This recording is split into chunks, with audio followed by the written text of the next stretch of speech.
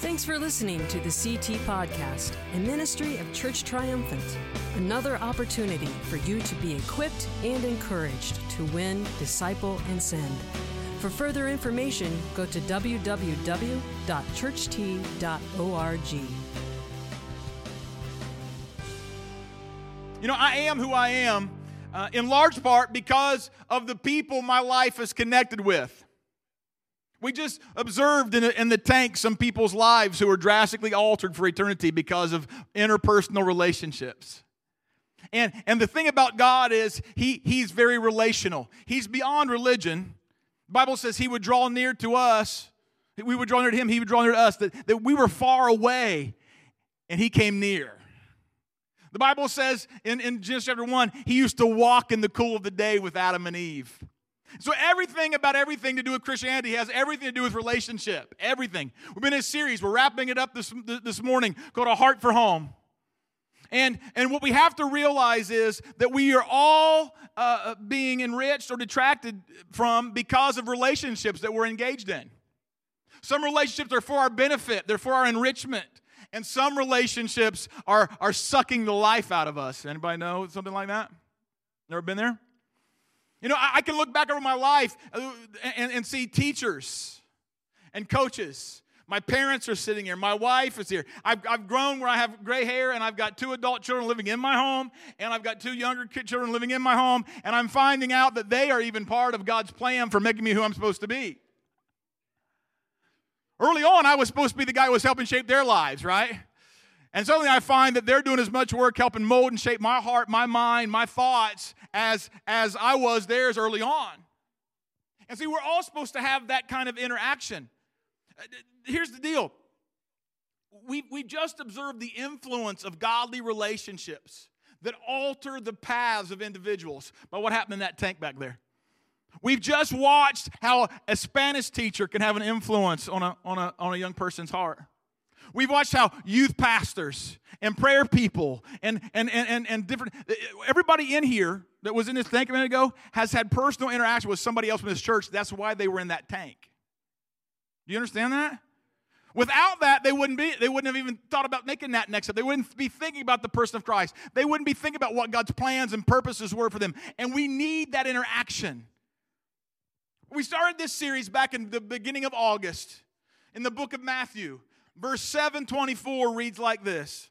Anyone who listens to my teaching, and if you have a red letter edition of the Bible, you'll find these words in red. This means this is the Lord Jesus Christ talking, so you can't just blow by these words. Anyone who listens to my teaching and follows it is wise, like a person who builds a house on a solid rock. See, it matters what Jesus says, and it matters what we do with what Jesus says. It matters that we act upon what Jesus says. That's how we build a house that withstands the tests of life. Because it's not a matter if bad times come. It's a matter of when. Amen?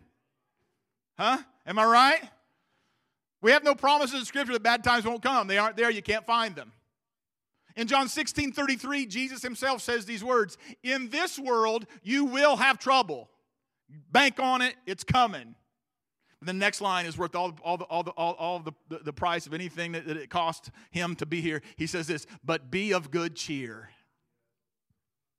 I have overcome the world.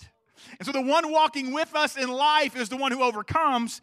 And if we do life the way he says to, then we overcome too. Our lives, the home we're building that is our life. I'm not talking about a physical structure. I'm talking about the home that is our life. The home that is our life becomes a thing that's substantial and withstands storms, withstands difficulty, withstands horrible situations. And so here's what I'm going to say. Building wisely means living with intentionality God's way. Many of us are very intentional about certain things, but we're not intentional the way God says to be intentional. Some of us aren't intentional at all.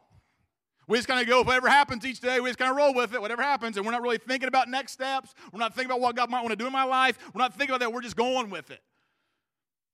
So here's the thing. Build wisely. We want to build wisely with intention, on purpose, God's way. So with that being said, let's look at 1 Peter chapter 2, beginning at verse 4.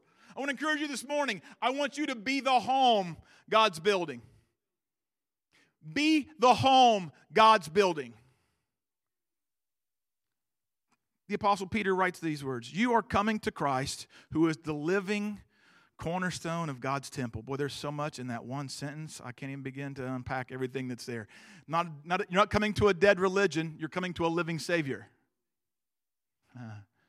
You're not coming to some just set rote rituals. You're coming to a God who saves, a God who loves, a God who is actively at work. He was rejected by people, but he was chosen by God for great honor.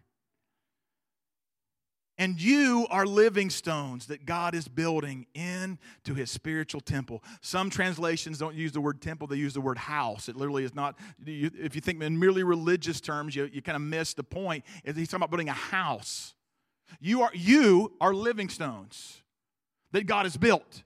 You are living stones that God is right now taking and fashioning and putting together on purpose. He intends for your life to connect to other people. You cannot build a house without materials connecting. Am I right? There are some construction guys that sit over here. There's no way you can build a house without the building materials coming together. There has to be a point where studs come together. There has to be a point where brick and mortar come together. There has to be a point where things touch. And he says, we are living stones God's building his house out of. That you and I are the raw materials God's using to get his work done. To create a place for himself to dwell on the earth. We are it. You might look at your neighbor and go, that's kind of scary. But probably your neighbor's looking back at you going, that's kind of scary. God's wanting to use us like that, right? You're living stones. What's more, you are his holy priests. Through the mediation of Jesus Christ, you offer spiritual sacrifices that please God. What's more, he says, you get to participate in the kingdom. It's not just for professional clergy to participate in the work of ministry of God. It's for all of us to participate in the work that God's doing. Greg referred to a song we used to have hanging up around here, and I haven't got them rehung yet, that says, every believer can minister. That's in the Scripture. That we are people who are to minister to God, minister for God, and that we are ones who get to carry the name of Jesus everywhere on the planet. It's such an amazing opportunity, an amazing privilege. That's not by our own work. The Scriptures say here it's by the mediation of Jesus. Jesus is the one who stepped in and filled the void between us and the Father. He's the one who made the connection right. And he asks us, be a part of making the connection right. We get a chance to be a part of that. I want to encourage you, be the home that God's building. Here's something that is really important. He said back there, he was rejected by people. We're talking about Jesus, but he was chosen by God. Drop down to verse 8. It says, and he, Jesus, is the stone that makes people stumble. The rock that stumble because they do not obey God's word. And so they meet the fate that was planned for them. I want to say this to you. Jesus is both the scatterer and the gatherer. Here's what I mean.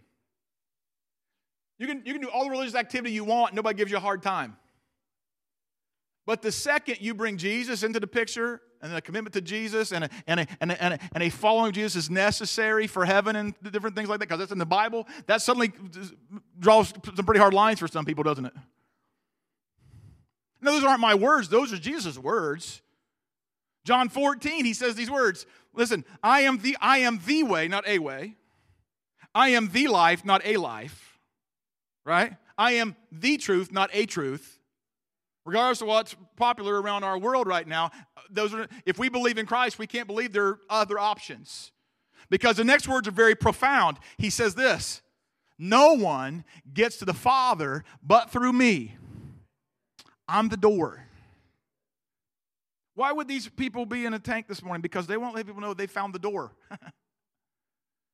I found the way to hope and to strength and to life. He's opened something to me I didn't understand initially, I didn't get. And he's a dividing line. But here's the deal. The stumbling comes not because Jesus is who he says he is. The stumbling comes because he speaks certain things to us and we don't do it. Think again of Matthew 7:24. If you read Matthew 7:25 after that, it reads something like this.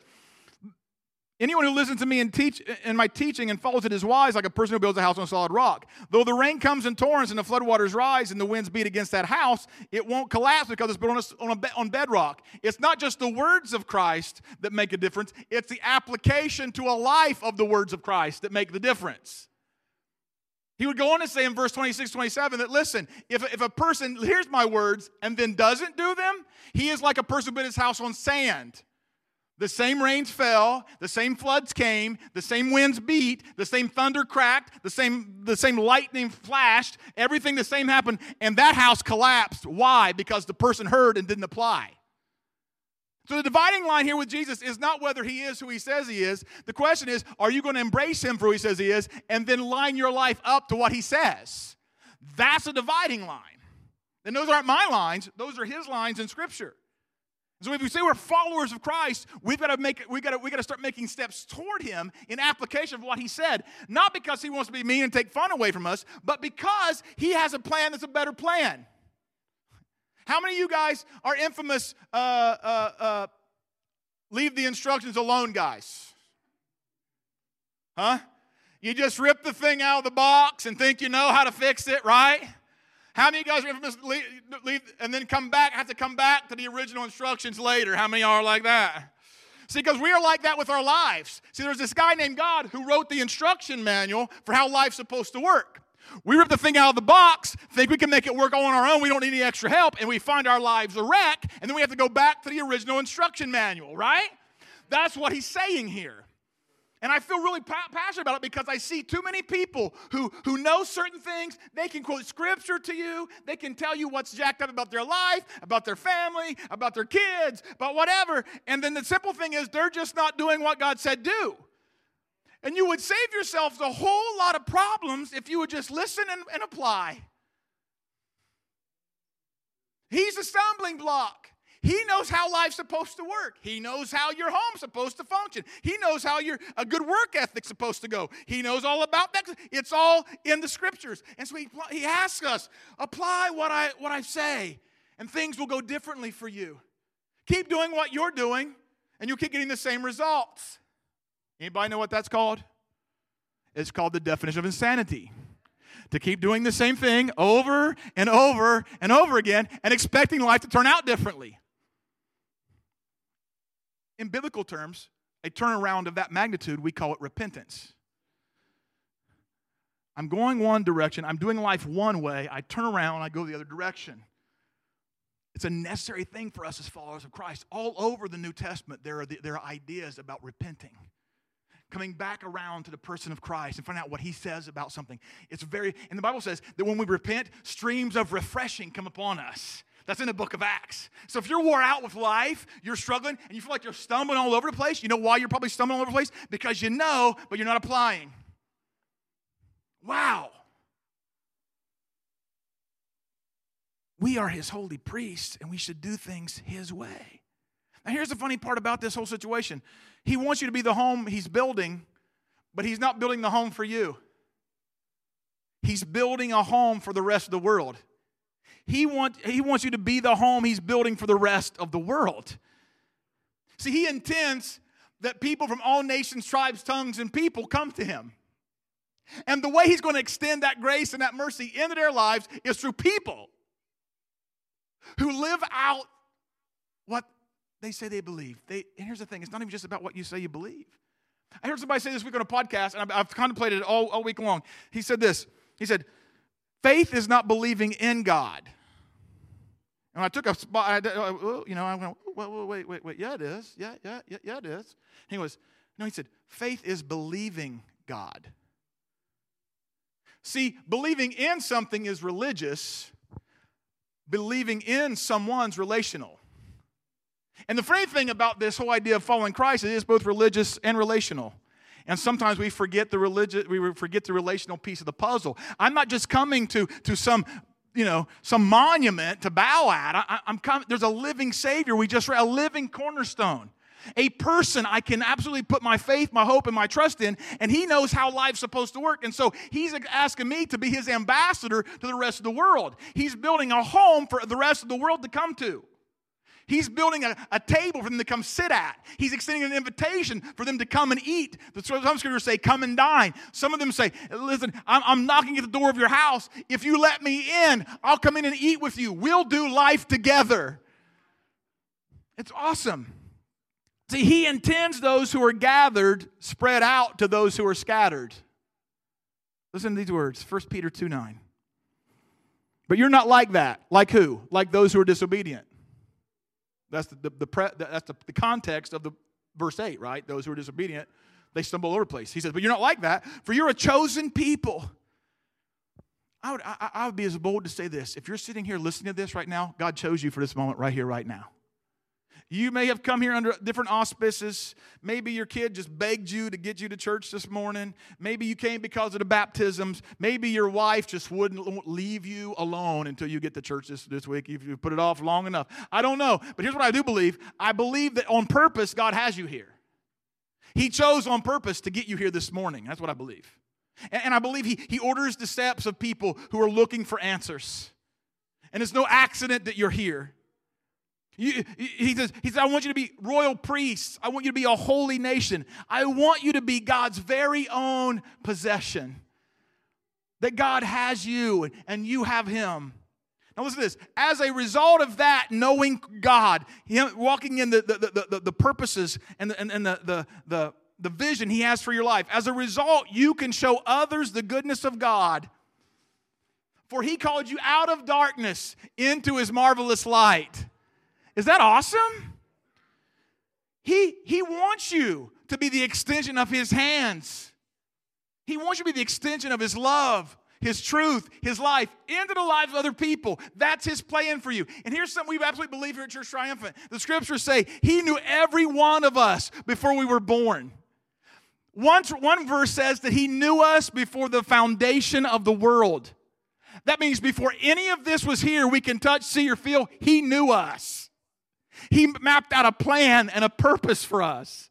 And He wanted us to be a part of His family. Ephesians 1:5 says that from the beginning of time, He had a plan to bring us close to Himself, to adopt us into His family, because that's what He wanted. It gave Him great pleasure.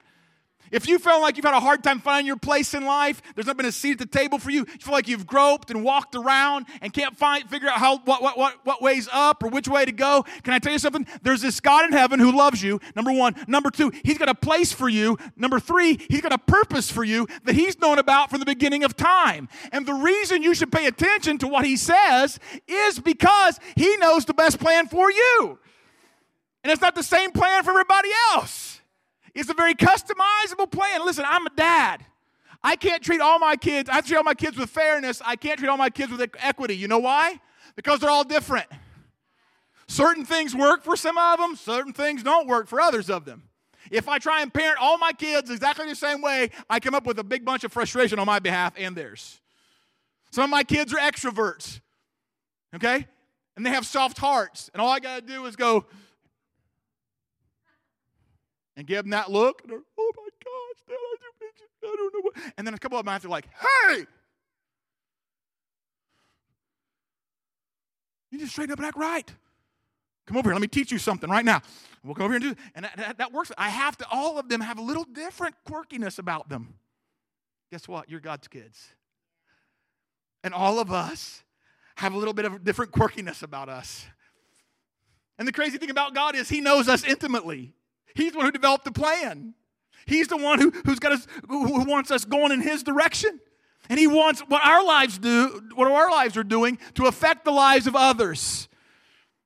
All this talk about the heart for home has this idea that God is going to change the world one relationship at a time. Everywhere in the scripture, you found people connecting with other people, and that's how the gospel spread. Everywhere, all the time. Whether it was Philip and the Ethiopian in the back of the chariot, whether it was Paul being encountered by Ananias after he saw Christ, there was all this. It was Jesus having encounters with Andrew that eventually caused Peter to come in, right? I mean, all over the place, there's all these little relational interactions that are going on that God wanted to change the world, and He decided He would use frail human beings to get it done. That's you, that's me, and that's awesome. Be the home God's building for the rest of the world. If life's all about you, your vision's too small. If life's all about you, what you do is insignificant. I don't care how much money you have. I don't care how many possessions you own. I don't care what accomplishments are hanging on your wall. If it's all about you, your vision is too small. God's intending to change the world one relationship at a time. Look at verse 10.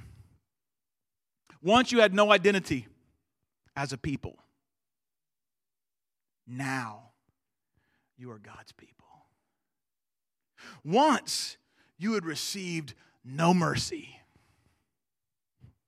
But now you have received God's mercy. See, it does matter that you don't, some of you have walked around life and you have never yet figured out who you're supposed to be. You don't know your identity. You don't know your purpose. You've tried to find it in jobs, you've tried to find it in relationships, and you've struggled in addictions, and you've done all sorts of other things. You're trying to figure out what makes sense of life. You've tried to figure out, why am I here? Where am I going? Do I matter? Does anybody care? Can I tell you something? There's this Father in heaven who absolutely cares about you. He cares so much, he developed a plan before you ever messed up to get it back right again. Because not only does it say that God knew us before the foundation of the world, the Bible says that Jesus was the lamb slain before the foundation of the world. So before there was a problem, God had a plan. He loves you enough to compensate for your problem well before you even had the problem. He knew you weren't going to be able to get it right all the time. And there's this thing called grace that we just don't walk in when we come to Christ. It's the thing we walk in all the while we're walking with Christ that says, He's more than enough and I'm not. That I can't get it right day after day after day. That I'm going to mess it up every now and then. I'm going to do stupid things. I'm going to say stupid stuff. I'm going to think dumb things. And if I read the Sermon on the Mount and around the Beatitudes correctly, even what I think becomes an issue. You know what I'm saying? You ever read that part? Here's a homework assignment for you. Maybe you don't go to churches, you just give you a homework assignment, but I think it's important for you to read the Bible other than here with us. Go read Matthew 5, 6, and 7 this week. And go see what Jesus says about what life in His kingdom is supposed to be about. So you can be the kingdom of priests He talks about. Blessed are the poor in spirit. Not the people who think they got all their junk together, the people who realize I don't have anything without Jesus. Blessed are the peacemakers. They'll be called the sons of God. I mean, blessed are those who hunger and thirst for righteousness. You know what righteousness is? Righteousness is simply being right with God. Those who hunger and thirst for that, they shall be filled. If your life is dry and empty and tired and wore out, the problem is not Jesus. The problem is you're craving after the wrong things. And there's a never-ending cavern in the inside of your heart that cannot be filled up with just temporary stuff. It takes Jesus. Once you had no identity, but now you can be God's people. I'm no longer, great song selection, by the way, Todd. Very appropriate for this morning, this baptisms and this message. You didn't even know what the message was, but great. I'm no longer a slave to fear. I am a child of God. That can be your testimony today. And it doesn't have to just be fear. You can throw anything else in there you want to. I'm no longer a slave to financial stress. I'm no longer a slave to relational discord. I'm no longer a slave to sexual impropriety. I'm no longer a slave to addiction. I'm no longer a slave to the past. Greg said about burning the bridges. Whatever I was back there doesn't matter. Today is the day that God has made. I will rejoice and be glad in it. His mercy was new this morning, and that means whatever happened back there may have helped me see life a little more clearly, but it doesn't define who I am. Being a child of God defines who I am. It's because Jesus died and saved me that I get to be who I am. Because that's what the next line says. Once you had received no mercy, but now. Look at your neighbor and say, but now. This is really important. Once you had received no mercy, but now. Back there was no mercy. But today, right now, you can receive mercy. And here's the crazy thing about God. When he gives you something, he doesn't intend for you to hoard it up. You know what he intends you to do with it? Give it away. That's what he plans. The way he gets his job done is he puts something in the life of somebody else and they give it away. That's why testimonies are really important in the form of baptism, because God's done something for somebody and now they're giving it away. The reason God gives me love is so I give it away. The reason why God gives me forgiveness is so I give it away. The reason God gives me grace is so I give it away. The reason why God gives me joy is so I give it away. The reason God gives me peace is so I give it away. The reason why God gives me his truth is so I can give it away. The reason God gives me anything is so I can give it away. I did not receive mercy before, but now I have. And now that I have, God says, give it away. What if I lose it? You can't lose it. Huh? Bible says if you give, more will be given back to you. I mean, that's how it works. The kingdom's upside down. It's like crazy. It's not natural. Like if I only have, do I have any change in my, yeah, I got a few, If I take all I have in natural terms, look at all that silver and copper right there, man. I'm living large. And some lint to boot. Look at that. If I walk over here and I give it to Rachel, guess what? There aren't even any quarters in there. That's true. Bunch of small stuff. All of a sudden, that's empty, right? They don't work that way in spiritual things. Spiritual things, when I give it away, somehow there's more of it. Prove it, Aaron. There's a story about this guy named Jesus in the Bible. He walked into this situation where he preached this message I just talked about the Sermon on the Mount, the Beatitudes. And he saw all these people sitting around who were hungry. He looks around, looks at his disciples, and he says, hey, what y'all got? And they're like, we don't have much, Jesus. He said, what do you have? He said, we don't have it. I don't think we have anything. Well, what's around here? And he's like, well, we got this little boy over here. He's got 5 loaves and 2 fish. If you're thinking of loaves, they weren't those kind of loaves. They were more like crackers. Biscuits maybe. You know what I mean? They weren't like, bakery loaves. It was, and probably like sardine type fish. It wasn't like, I was just at the North Market this week. Anybody ever been to the North Market? You walk in that one door and there's all that up in Columbus in the short north. You know what I'm talking about? And there's that fish stand when you walk in, that big slab of salmon sitting there. Come on, somebody. I know somebody likes salmon in here. Woo! Thank you, Jesus, for making salmon. But we ain't talking about that. We're talking about like little teeny tiny sardines. We got this one little dude. He's got 5 loaves and 2 fish. Was he willing to let me have it? Apparently he was, because Jesus took it, the Bible says. He blessed it. He said, now give it away. I got to imagine what the disciples were like. Jesus, there's barely enough for one little small, teenage kid. Here. Jesus said, give it away. They start giving it away. And the more they give it away, the more there is. And they keep giving it, and they keep giving it, and they keep giving it. And the Bible says when they were done giving it all away, there were 12 baskets of crumbs left over. From 5 loaves and 2 fish. And so the Bible says these stories are given to us as examples. Examples of what? That if we do things God's way, God takes care of stuff. And so if he gives me love, he says, what do you got? I said, I got love. He says, give it away. And I won't have any love left. He says, I got plenty. Trust me, I got it. Well, how about forgiveness? I got some forgiveness. Well, he said, give it away. What? I won't have. Yeah, give it away. There'll be more, I promise. What about grace? You know what grace is? Grace means you give people things they don't deserve. Maybe somebody in your life not quite towing the line the way you'd like for them to. Can I tell you something? God didn't ask you to toe the line. He asked you to trust Jesus. He didn't ask you to measure up to something. He said, listen, just trust me. We'll figure it out from here. And he offered you something called heaven you don't deserve because you can't live good enough to get there. And he says, trust me, I got this. And he gives it away. But encouragement. Anybody ever felt encouragement from God anywhere, shape, or form? You ever been reading the scriptures and like a piece of the Bible, just almost like it came alive? Do you ever have somebody walk up to you is praying for you and say, hey, I've been praying for you. I hope you're doing okay. Can I encourage you for a minute? It's going to be okay. You know why God gives those things to you? Not for you to keep.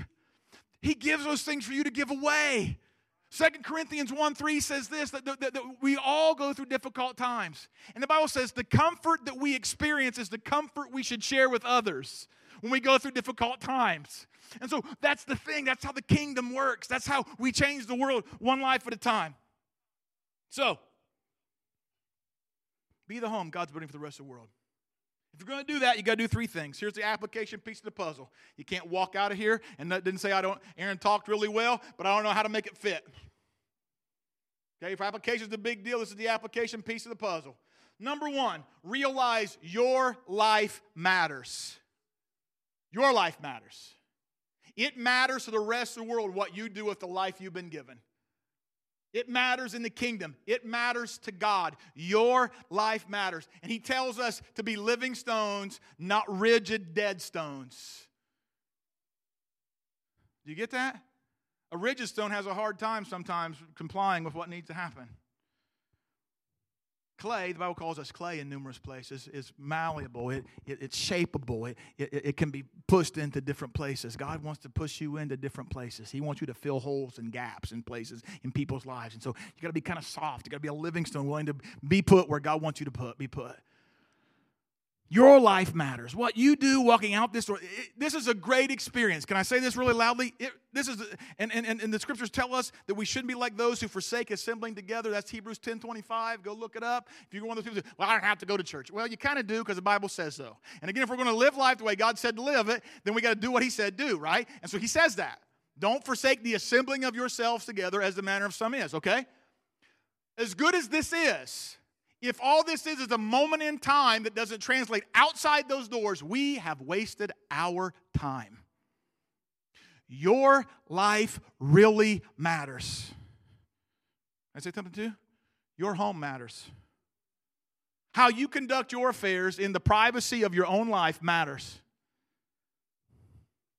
You should let your home and your closest relationships be the reflection of who Christ is, the goodness and the faithfulness that He is. That should be the way you conduct your marital interactions, your parental child interactions, the way you conduct yourselves among your siblings, your closest of friends. All of those really tight knit places. People who are welcome as family into your home. How you conduct yourself with them should be a reflection of who Jesus is, if you call yourself a follower of Christ. So your home, your really close relationships matter. And if you can't exude the character of Christ there, it doesn't matter what you do out there. The Bible says that when He talked about marriage, He said it was a mystery, but He was talking about Christ and His church, Ephesians 5. And so it really does matter. What goes in our home matters. What goes on in our close relationships matter. And so today, some of you need to get your close relationships right. You need to extend forgiveness. You need to extend grace. You need to extend patience. You need to extend those kinds of things. So you can be the reflection of Jesus in the world. Can I say something else to you? Others matter.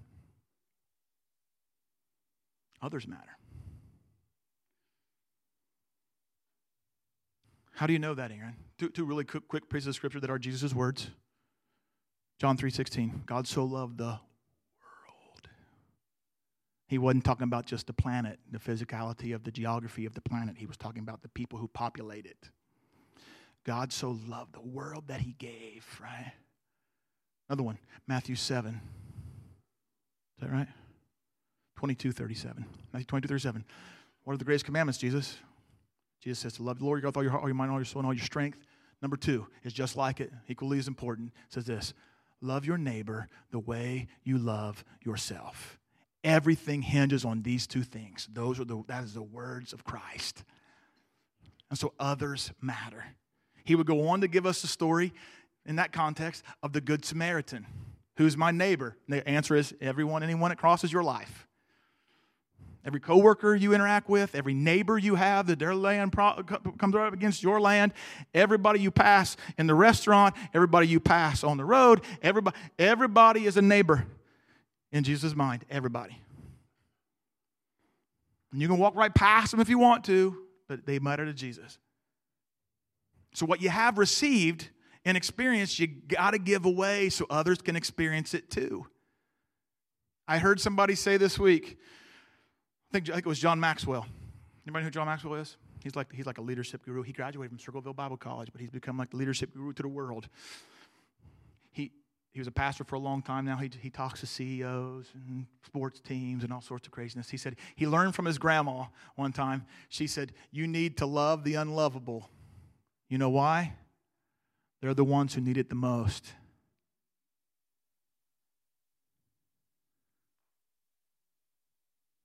Others matter to Jesus. You matter, your home matters, and others matter. Right now I'm going to pray, and we're going to wrap this thing up. And somebody said, "Thank you, Jesus. I didn't think he was ever going to be done." I want you to think right now about your life. Think about your life. Do you really believe your life matters? And if you don't, here's the issue. Maybe you and Jesus aren't walking as closely together as you think you are. Because he's got a seated table for you. And maybe you were sitting there at one time, maybe you walked away and did something, your own thing, and you realized life just kind of messed up. You know what? Jesus, his mercies new every morning, and so today's a new day to start over, right?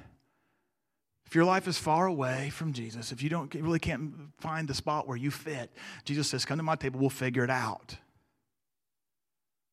So you need to make that connection that it's not about what you've done, it's about what he's already done. We call that grace. You may have done awful things this week, and you are miserably covered in shame and guilt and all kinds of weirdness and darkness, and you're frustrated. And Jesus says in Matthew 11:28 these words, "Come to me, all you who are labor and heavy laden, and I will give you rest. Learn from me. I will give you rest for your souls. My yoke is easy. My burden is light." And so if you're carrying around heaviness, listen, understand that you matter to God, and the conduct of your life matters because he wants you more than he wants anything else in life.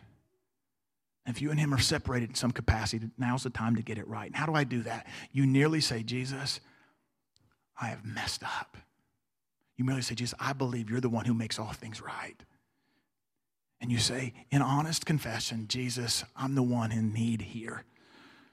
You don't bring your resume, and you don't bring all that stuff you've done or should have. You say, "Jesus, I need help. Help me." And he responds in that. And his blood covers all of our sin. We sang that up on the word. Those aren't just words we sing. Those are powerful statements of truth that we believe. Number two, some of you are here and you realize some of your closest relationships are messed up.